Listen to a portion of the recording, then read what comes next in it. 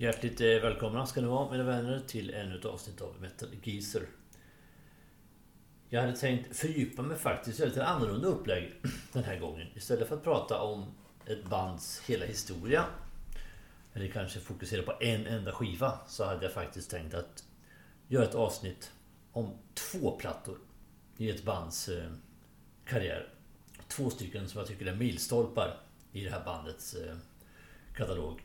Och de här 2 skivorna är någonting som ligger mig väldigt, väldigt nära hjärtat. Jag har lyssnat på dem ända sedan de kom ut på 80-talet. Och de finns fortfarande med mig som 2 stycken såna här plattor jag alltid kan återkomma till och tycka är förbannat bra helt enkelt. Klassisk hårdrock utan krusiduller som är tidlöst på många sätt och vis. Den är både tidstypisk och tidslös, skulle jag vilja säga.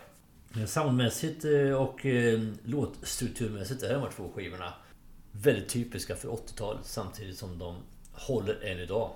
Och de har väldigt hög kultstatus i hårdrockskretsar. Det jag pratar om, det är Danska Pretty Maids. Ett band som startade tidigt 80-tal, 81, släppte sin första EP 1983 och har haft en lång och brokig historia sen dess egentligen. Gjort pausat bandet, och inte minst senast då när sen Ronny Atkins fick sin diagnos, sin lungcancerdiagnos, så la man bandet på hyllan för några år sedan, och Ronny Atkins har då helt enkelt kört lite solo, och de andra i bandet har ägnat sig åt andra diverse saker. Nu ska vi återförena Pretty Maids, om det är tillfälligt eller hur det är, det låter osagt, men man ska göra ett antal spelningar nästa sommar. Och jag och Helena har biljett till Pretty Maids konsert i Horsens på Jailbreak Festival i augusti. Och det är ju lite grann där man sluter också cirkeln för det här bandet, eftersom de är från Horsens från början. Bildat av Ken Hammer, gitarristen, och Ronny Atkins, sångaren då, vokalisten. Och det här bandet kan jag säga att jag såg dem först själv 1983. Då var de förband till Black Sabbath på den här lite obskyra turnén som Black Sabbath gjorde. Man gjorde en obskyr skiva egentligen. Den här oheliga alliansen mellan Ian Gillan då, vokalist och frontfigur förstås i Deep Purple, och Black Sabbath. Dessutom hade man ju på trummor en viss Bevan som alltså är mer känd som trumslagare i Electric Light Orchestra. Så det var en ganska udda kombination av medlemmar i Black Sabbath just här 1983.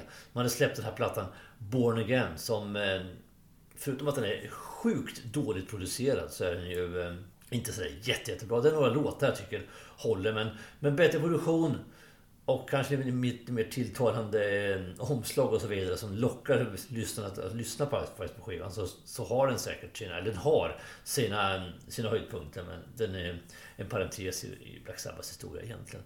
Och anledningen till att jag åkte upp och såg den här spelningen på Hovet som det var i Stockholm då 1983, det var egentligen därför att man hade ju släppt 2 grymma plattor med Ronnie James Dio, Heaven and Hell och Mob Rules. Sagt och gjort, vi åker upp och tittar och tänker att det är klart de lilla låtar från den eran också då. Vilket de ju inte gjorde förstås. Man körde ett antal låtar ifrån Born Again-plattan, givetvis, och sen från Ozzy-katalogen. Och lite, för att hålla kvar vid det här obskyra, så kör man också Smoke on the Water, så att lite udda. Men egentligen, det är inte Black Sabbath jag ska prata om här, utan det är faktiskt Pretty Maids som då var förband till Black Sabbath. Och jag ska ärligt säga att jag minns inte mycket av Pretty Maids konsert, egentligen ingenting, för att jag hade inte koll på det här bandet överhuvudtaget när de gjorde entré på Hovets scen då som förband. Men det tog man redan med råge året efter sen, 1984, när man släppte plattan Red Hot and Heavy. Det var en kompis som hade köpt den som tipsade mig om det här. Och det måste man säga att man får vara tacksam för att den här skivan har snurrat hemma sen dess egentligen. Fick tag på den 1984. Och jag har faktiskt till och med lyckats nöta ut ett exemplar. Ett vinylexemplar av den här skivan, för den har nötts otroligt mycket. Och åter lite pubertalt sådär, så har det spelats mycket luftgitarr till de här låtarna genom åren. Det ska gudarna veta. Med ålderns rätt och kanske lite mer förstånd, så har luftgitarren lagts lite grann på. Han har ställt sig imaginära gitarrstället och får där vila. Nu lyssnar jag på plattan istället med välbehag. otroligt bra. Och Pretty Maids har ju gjort bra skivor. Inte hela karriären. Det ska ärligt säga att jag tycker inte att varenda platta är jättebra. Men mycket bra musik har man släppt. De flesta skivor är bra och några är riktigt bra. Och de här två jag ska prata om nu är fantastiska. Så utan att gå mer in på det här runt omkring så tar vi och dissekerar plattan helt enkelt. Red, Hot and Heavy av danska Pretty Maids. Bandet från Horsens i Danmark. Släppt i oktober 1984 så är plattan producerad av två gentlemen. En Billy Cross, en kille född i New York, Manhattan, men har bott i Danmark sedan 1980. Har väl inte gjort något större namn egentligen, vare som producent eller som musiker. Han har haft lite inhopp i mindre kända akter i Danmark. Men sen en viss Tommy Hansen har också producerat. Lite mera namnkunnig. Han har ju bland annat jobbat med Gamma Ray och inte minst med Halloween. Så här har vi en person som är lite mer namnkunnig om vi säger så. Pretty Maids har bytt medlemmar väldigt mycket och ganska ofta i karriären. Och på den här plattan så har vi 6 stycken personer som är med. Det är en kille som heter Rick Hanson på gitarr, det är Ronnie Atkins på sång, det är Ken Hammer på gitarr, Phil Moorhead på trummor, Alan Owen keyboards och Alan DeLong på bas. Och idag kvarstår egentligen Ronnie Atkins och Ken Hammer och inga andra ifrån den här sättningen. Plattan startar med ett instrumentalt stycke då som heter Fortuna Imperatrix Mundi, Carmina Burana. Det är tjusigt och snyggt och sådär och bygger upp låten, men den plattan börjar ju egentligen efter de här första 23 sekunderna med monumentala back-to-back. En otroligt bra låt som liksom fångar lyssnaren direkt på en gång. Och en refräng att mörda för otroligt snyggt gitarrsolo. Det här är en låt som liksom sätter sig direkt på näthinnan och snabb, vass, melodiös men ändå ganska, med Pretty Maids mått mätt ganska hård låt. Och att den här låten fortfarande betyder någonting för medlemmarna i Pretty Maids, det visar sig inte minst på när vi såg Ronnie Atkins här tidigare i höstas när han var ute på sin soloturné och han spelade låten back to back. Så att en viss betydelse har ju låten trots allt i deras katalog. Grym början på plattan i alla fall. Och sen kom vi in i titelspåret Red, Hot and Heavy. Och det jag kan säga direkt med den här skivan det är väldigt mycket olika, eller väldigt mycket, men det är en del olika stilar. Vi har den här snabba, melodiösa, nästan lite power metal stil då, som back to back. Sen har vi lite tyngre grejer som den som kommer nu, titelspåret Red, Hot and Heavy. Lite mer tunggungs hårdrock, och sen har vi till och med lite AOR som kommer lite längre fram. Den här låten Red, Hot and Heavy, den hade jag lite svårt för i början. Jag tyckte att den var lite, eller svårt hade jag väl inte, men den for förbi egentligen. Jag kände att det här var mellanlåt mellan så mycket andra låtar som jag tyckte var bättre. Så att just titelspåret gled mig förbi egentligen under var ganska lång tid i början. Men med tiden då så har den här växt också, och jag säger att den här plattan kan man lyssna på rakt igenom. Allting är fantastiskt bra, och även den här låten har växt och står sig väl tillsammans med de andra. Nästa vi har är då, för att prata AOR. Och här har vi då keyboardisten Alan Owen som får briljera i introt här. Och keyboard används ju ofta i hårdrock för att få den här lite mjukare, rundare kanterna på riffen och på produktionen. Och här blir det väldigt förtjänstfullt på den här plattan. Det kan bli för mycket om man, tycker jag, om man lägger in för mycket sånt. Men här blir det perfekt. Det är väldigt, väldigt snyggt. Det är en fantastiskt snygg låt. Och precis som jag sa i början, eller förut här, back to back, en snabb, speedy låt. Red, Hot and Heavy, en tunggung, Waiting for the Time, nästan lite AOR, trallvänlig, en halv ballad skulle jag vilja påstå. Sen kom vi in på lite mera, några låtar med lite mera tryck och ös. Vi har sista på sidan 1, om man nu har vinylen då, Cold Killer, som stänger sidan 1. Låten inleds med ett klipp som taget ifrån en predikan då, när man dessutom gör en hyllning då till de fallna hjältarna, soldaterna på slagfältet, innan låten börjar då. Cold Killer. Ja, det är inte vad jag ska säga som inte redan sagt att säga om den här plattan. Det är fantastiskt bra gung, driv och en snygg refräng och bra solo. Så den här låten har ju också precis allting. Precis som nästa, Battle of Pride, som är först på sidan 2. En klassisk hårdrockslåt med alla ingredienser som egentligen ska finnas då. Jag vet inte vad jag skulle kunna säga om de här låtarna var en för sig, förutom att de är väldigt bra allihopa. Vi kommer, som jag sa, 3 stycken rappa, klassiska, snabba hårdrockslåtar här på rad. Cool Killer, Battle of Pride och nästa Night Danger. Som väl egentligen är kanske den inom citationstecken hårdaste och snabbaste på låten på hela plattan. Startar med ett avgrundsvrål. Eller så här elakt diaboliskt skratt är det väl snarare egentligen. Innan låten kommer igång. Och det hör ju till historien då att den här låten använde en italiensk regissör som hette Lamberto Brava. Han använde den som soundtrack i sin film Demons från 1985. En lättflyktig, övernaturlig skräckfilm som vi knappast har gått till historien på något vis som något mästerverk överhuvudtaget. Men det är i alla fall en liten rolig anekdot att den faktiskt användes till den, trots allt. Och vi går vidare då till avslutet på den här plattan. De 3 sista låtarna som kanske var de 3 låtarna som jag nötte mest i början. Tillsammans med Back to Back när jag hade den här skivan som fjunig yngling när den var ny. Och då är det första då, A Place in the Night. En låt som Ronny Atkins också spelar live fortfarande på sin soloturné. Eller gjorde på sin soloturné, vilket betyder också att den har en stor betydelse. Och det här är väl den låten som har den skarpaste refrängen. En sån här riktigt smittande refräng som är värd att mörda för. Liksom. Det bara sitter som en smäck när den väl kommer fram. Bara så här, jävlar, liksom. Där händer det grejer. Fantastiskt bra låt. Perfekt uppbyggd egentligen. Som en hårdrockslåt. Så här, mallen för hårdrockslåt. Här har du den liksom. Här, Place in the Night med Pretty Maids. Där satt den. Perfekt. Nästa blir Queen of Dreams. Och där har vi återigen då Alan Owen på keyboard som får briljera i den här låten. Och får ett snyggt... Han lägger en snygg syntmatta på hela den här låten egentligen. Plattan stängs med 10 låtar. Det är 10 låtar på skivan totalt. Och en Thin Lizzy cover. Och det här är ingenting som Pretty Maids har gjort en gång. Man har gjort det senare också med den här låten som nästan blev deras signatur och nästan en förbannelse för bandet egentligen. Efter vad Ronny Atkins och Ken Hammer har sagt. Den här Thin Lizzy covern Please Don't Leave Me som han hade med på plattan Syndicate 1991 och även i en akustisk version på den lite bortglömda skivan. Jag tycker den är ganska trivsam faktiskt. Stripped från 1993. Och den här låten Please Don't Leave Me användes väldigt mycket, spelat mycket så att på något vis blev det någon form av signatur för Pretty Maids. Och som jag sa lite grann förbannelse för de ville vara kända för sitt eget material. Men innan den kom ut, Please Don't Leave Me, så släppte man då den här Little Darling. En Thin Lizzy cover som Thin Lizzy själva spelade in 1974 när man hade Gary Moore i sättningen. Det här kom aldrig ut på någon platta någon gång, på någon fullängdare med Thin Lizzy. Däremot så släpptes den som singel 1974. Och det här gör man bra.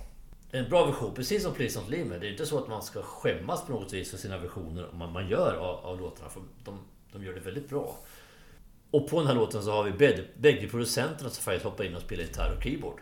Billy Cross gitarr och Tommy Hansen spelar keyboard. Ja, vad kan man säga i övrigt om den här skivan? Ja, man ska inte döma inte en bok efter dess omslag. Don't judge a book by its cover. Och det stämmer väldigt bra för att det måste nog ändå vara ett av hårdrockshistoriens absolut fulaste omslag på den här skivan. Det är hemskt, det säljer inte ett exemplar. Det här omslaget, det kan jag garantera. Det är inte så beskrivet lite. Det sitter en lättklädd kvinna, lättklädd tjej på något grusunderlag som sitter i en sån här stenkrossanläggning ungefär. Och sen bredvid den är en stor aluminiumkista. Hon håller emot locket så den inte ska åka upp då. Med en stor kraftig kedja.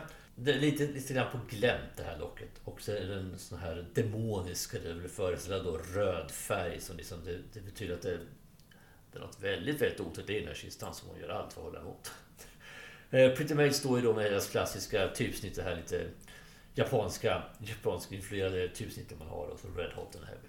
Och sen på baksidan då så har väl ser man bara handsken kvar från den här tjejen då, så står bandet runt den här aluminiumkistan och så det står high voltage på för övrigt. Och de sitter och står runt omkring och det är ju det här klassiska, det är spandexbrallor, det är nitbälten, nitarmband, det är solglasögon självfallet också. Det är mycket pudelfriller, det är basketkängor, det är skinnjackor med uppkavlade ärmar. Det är allt det här 80-talet liksom, i sin prydnad. Det är Ronny Atkins har till och med ett snyggt litet hårband faktiskt. Men jag ska inte raljera över det för att som sagt, går man på omslaget så herregud, man skulle springa istället man såg skivomslaget. Men den är ju så fantastiskt bra skivan så att den förtjänar ett bättre omslag också. Så att fler hade upptäckt den. Nu har det blivit så att den är en stor platta ändå. Den har ju sålt bra i alla fall. Men man undrar ibland hur de tänkte när de gjorde det här skivomslaget. Liksom. Det skulle förmodligen vara jäkligt häftigt då, men det blir totalt åt andra hållet. Ja, utöver det då, man kan alltid säga Ronny Atkins röst är ju fantastisk. Han har ju den här, ja, han har ju dragit ett sandpapper eller två över stämbanden och har ju den här rösten som är så fenomenal. Det gör en extra dimension. Och den har han kvar fortfarande. Kan jag ju intyga efter konserten som jag och Helena var på här höstas. Så att den har han intakt på alla sätt och vis. Så att det är också en dimension som gör att hade han den här snälla rösten så skulle det inte alls bli på samma sätt. Det blir väldigt bra. Det blir lite mer tyngd och nästan lite mer driv i hela musiken när man har den här rösten. Väldigt bra skiva som sagt. Här upptäckte jag Pretty Maids och sen har de följt med mig egentligen. Ja, ända till idag. Absolut, på alla sätt och vis. Men nu tog det 3 år till man släpper nästa platta. Som jag ändå vill ställa bredvid den här andra. Jag tycker att den är nästan lika bra. Inte riktigt lika bra. Många tycker att den är bättre. Det här är lite grann som att jämföra Pyromania och Hysteria med Def Leppard. Att jag tycker själv Pyromania är bättre. Och det är inte ensam om, absolut inte. Men väldigt många tycker att Hysteria är bättre. Och den har ju sålt mycket mer. Jag kan tycka att den blir lite överproducerad. Och kanske att det är lite åt det hållet på den här också. Men inte så att det slår över på något vis. Jag tycker den här är jämförelsevis med Red Hot and Heavy i stort sett lika bra. För eller Pyromania och Hysteria så har ju Pyromania ett klart försprång över Hysteria, tycker jag. Den är mycket bättre. Så är det inte här, utan i stort sett så är de lika. Det är marginella skillnader.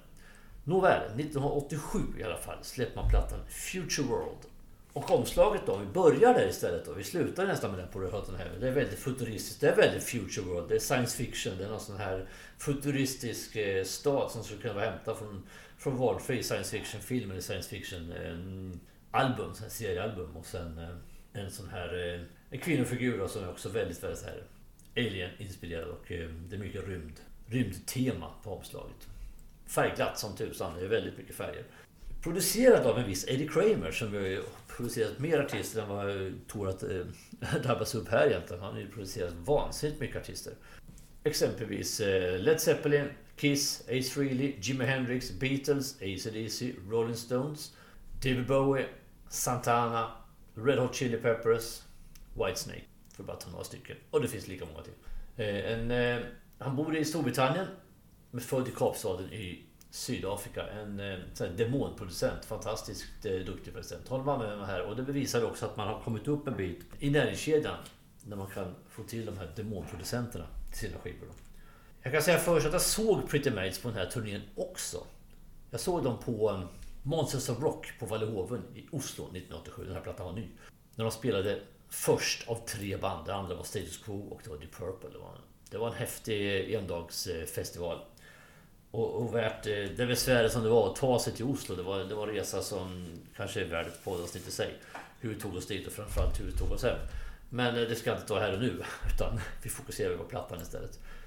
Här har ju Pretty Maids verkligen, om vi håller oss kvar vid omslaget, gått all in på 80-talet. Om jag pratar om hur de såg ut på förra omslaget på Red Hot and Heavy, så har man tagit det här ett steg till här.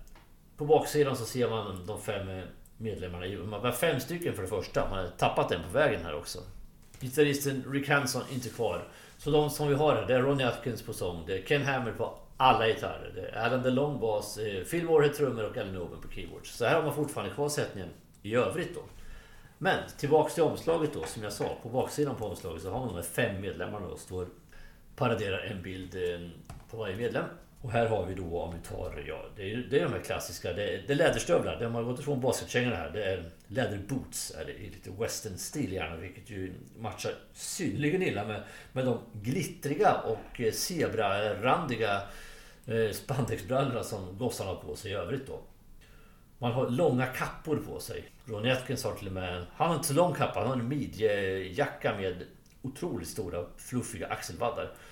Ja, det är helt obeskrivet och det är ännu mera spray i håret, det är ännu mera nötning på ozonskiktet runt våran planet. Det är läderbälten, det är 80-tal, det är solglasögon, det är allt det här man kan tänka sig liksom med imagen, till och med lite smink på gossarna på sina ställen. Och återigen, jag raljerar lite över deras image, men jag gör det liksom hjärtligt för jag tycker det är ändå lite charmerande. Jag var med på den här tiden också, så jag såg ju hårdrocksbanden ut liksom. Jag själv höll mig ifrån det här trots allt. Jag säger inte att jag såg bättre ut för det, men liksom, jag kommer ihåg alltihop det här. hur det verkligen var, hur de stallade upp sig fullständigt. Så här såg de också ut på scen i Oslo då, på Vallehoven.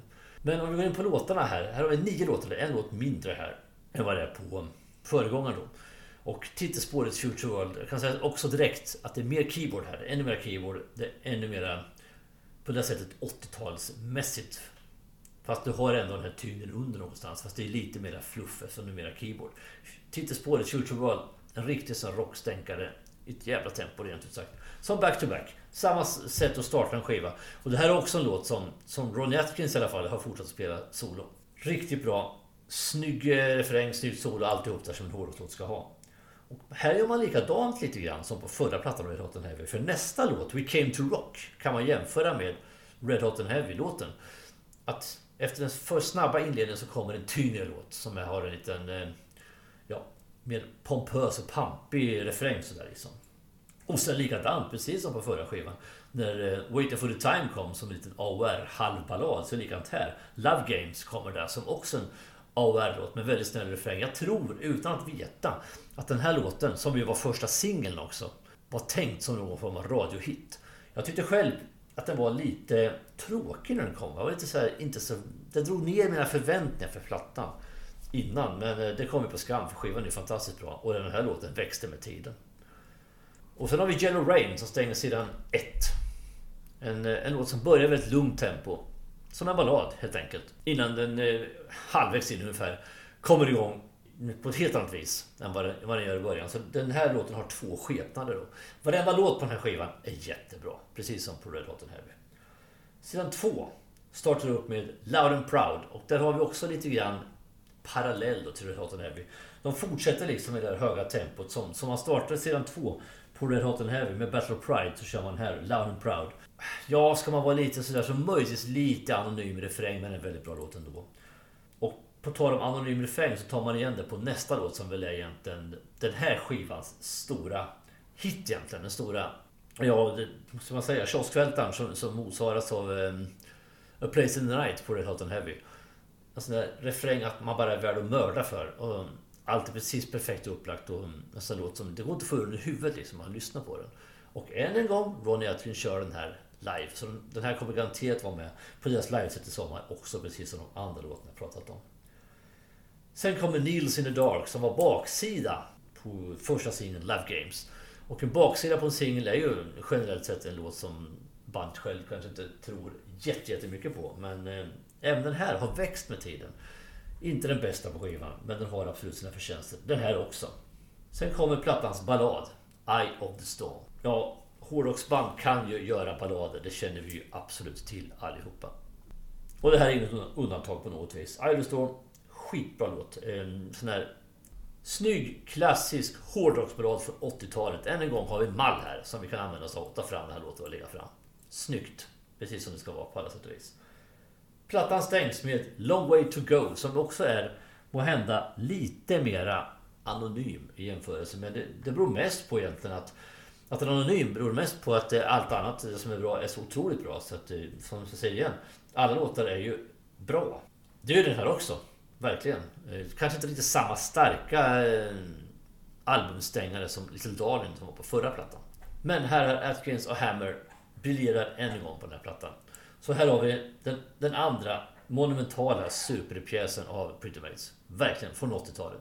Nästa skiva sen, Jump the Gun, som producerades av Roger Glover från The Purple för övrigt. Där någonstans tappade jag Pretty Maids. Vet inte riktigt egentligen varför, det är ingen större fel på den skivan. Men de har hållit en ganska hög standard och bitvis väldigt hög standard hela tiden. Och i min värld kom de tillbaks rejält med plattan Pandemonium 2010 och kanske ännu mer för mig personligen i alla fall, Motherland från 2013. Och som sagt, nu ska de ut igen på en liten miniturné nästa år, så det ska bli jättekul. Utöver det så har jag sett Pretty Maids ett antal gånger genom åren. För det första var 83. Jag har faktiskt sett dem fler gånger än vad jag kan sitta här och minnas på rak arm. Jag har sett dem på det som sen blev Sweden Rock, som var Karlshamns rockfestival. Innan det flyttade till Sölvesborg och blev Sweden Rock. Där såg jag dem på 80-talet. Jag har sett dem i grannkommunen här, Linköping, har jag sett dem 3 gånger. Dessutom så stod ju Helena eller Ronnie Atkins här i höstas också då, så det var ett halvt Pretty Maids i alla fall.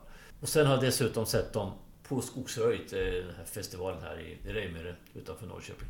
Så ett antal gånger har det faktiskt blivit, och de var alltid lika bra live dessutom.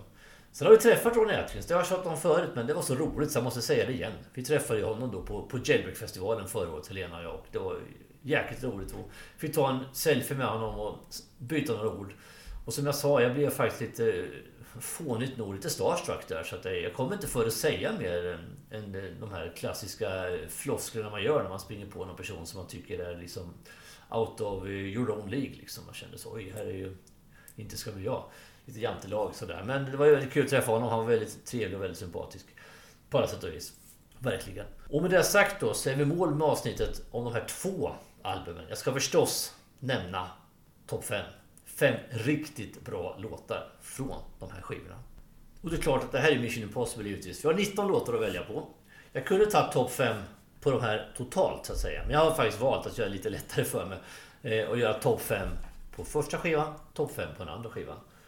Så att vi kör de 5 skarpaste låtarna som jag tycker på Red Hot and Heavy först. Och sen tar vi de 5 bästa på Future World helt enkelt. Men jag säger det igen, alla låtar är bra. Så att lyssna på skivorna rakt igenom från start till mål. Helt enkelt, det är inga problem. Så, verkligen inte. Men här kör vi i alla fall med de 5 bästa från varje platta. Red Hot and Heavy då först. På 5:e plats välja Night Danger. Det är liksom den mest ösiga, den mest röja låten på plattan. Det här är Pretty Maids vi pratar om. Så det är liksom inte på något vis trash metal, speed metal, metalcore eller postpunk eller något. Utan det är ju klassisk hårdrock. Men då, med Pretty Maids mått med en riktigt öslåt. Jäkligt bra som börjar med det här diaboliska skrattet som jag sa. Det är brist på bättre vokabulär. Nästa blir Queen of Dreams där Alan får med sin keyboard och brodera ut sina keyboardsmattor över gitarriffen. Väldigt förtjänstfull låt. 3. Waiting for the Time, halvballaden, semiballaden, lite AR, doftande låt sådär som Alan återigen får göra storverk och få till det här snygga och runda av den här gitarriffen lite snyggt. 2. Back to Back, perfekt låt att starta en skiva med. Fånga lyssnaren på en gång med en bra drag, bra driv, snyggt upplägg, sjukt bra refräng, grymt gitarrsolo. Egentligen perfekt, många sätt och vis. Men det petar inte bort A Place in the Night, första på den här listan för Red Hot and Heavy-plattan. Den refrängen det är bland det bästa Pretty Maids har gjort i hela sin karriär. Och hela låten är väldigt perfekt uppbyggd. Jag minns när jag hittade den här låten satte sig direkt när jag hörde den första gången. Och sådana låtar brukar inte bli kvar, de brukar man tröttna på. Men det har inte gjort med den här låten. Den är fortfarande lika fenomenal. Så där har vi Red Hot and Heavy, topp 5. Och vi går in på Future Worlds topp 5. 5 lägger Eye of the Storm. Jag måste ändå ha med en ballad känner jag på något vis. Och det här är en väldigt bra ballad. Så det finns ingen renodlad heller på Red Hot and Heavy-plattan. Bara den här serieballaden som jag sa, Waiting for the Time. Här har vi en klassisk ballad som det ska låta av ett band på 80-talet. Så den känner jag att den vill jag med på 5:e platsen. Sen tar vi tungungslåten We Came to Rock. Jag tycker det är kul också. Jag har inte med Red Hot and Heavy-låten och det är kul att ha en låt som representerar den delen av Pretty Maids sound. Så den tycker jag definitivt ska finnas med på listan. Och nästa blir Yellow Rain som startar då med ett lugnt tempo som en ballad. Men kommer igång sen ungefär mitt i. Riktigt bra låt. Förstås som alla på den här. Jag kan säga riktigt bra låt om allting så att jag vet med risk för att upprepa mig. 2 tar vi titelspåret. Future World. Också en sån här låt som är perfekt att starta ett album med. Som fångar lyssnaren på en gång. Med bra driv, bra tempo, snyggt upplägg, jättebra refräng, snygga solon. Perfekt egentligen på alla sätt och vis. Men även här så finns det en låt som går ut över allt annat. Precis som Red Hot and Heavy med A Place in the Night så har vi Rodeo. Också en av de bästa refrängerna Pretty Maids har snidat ihop under hela sin karriär. Otroligt trallvänlig låt men ändå bra och en som står emot tidens tand. Jag säger det igen, låtar som fastnar sig direkt brukar vi tröttna på ganska snabbt. Det är låtar som inte är så här direkta som växer som blir kvar. Men den här låten Rodeo, precis som A Place in the Night, var jättebra från första lyssningen och håller fortfarande absolut yppersta världsklass vill jag påstå. Här har vi 2 som sagt riktigt bra skivor som jag gick igenom här nu lite. Ja, det här avsnittet tog jag ganska mycket på uppstuds. Jag tyckte att det var kul ändå att nämna dem på något vis. 2 favoritskivor från 80-talet. Jag vill inte bara ta den ena utan vill ta bägge 2. De hänger på något vis ihop känner jag på något vis. Och det är inte ensam att tycka. Jag har sett flera som har precis den här kopplingen med de här 2 plattorna. Nåväl mina vänner, vi mål med det här avsnittet. Jag hoppas att ni hade behållning av det. Ni kanske känner till en del av de här skivorna. Och känner ni inte till det så hoppas jag att ni har fått lite tips om vad ni skulle kunna lyssna på. Om ni vill upptäcka något nytt.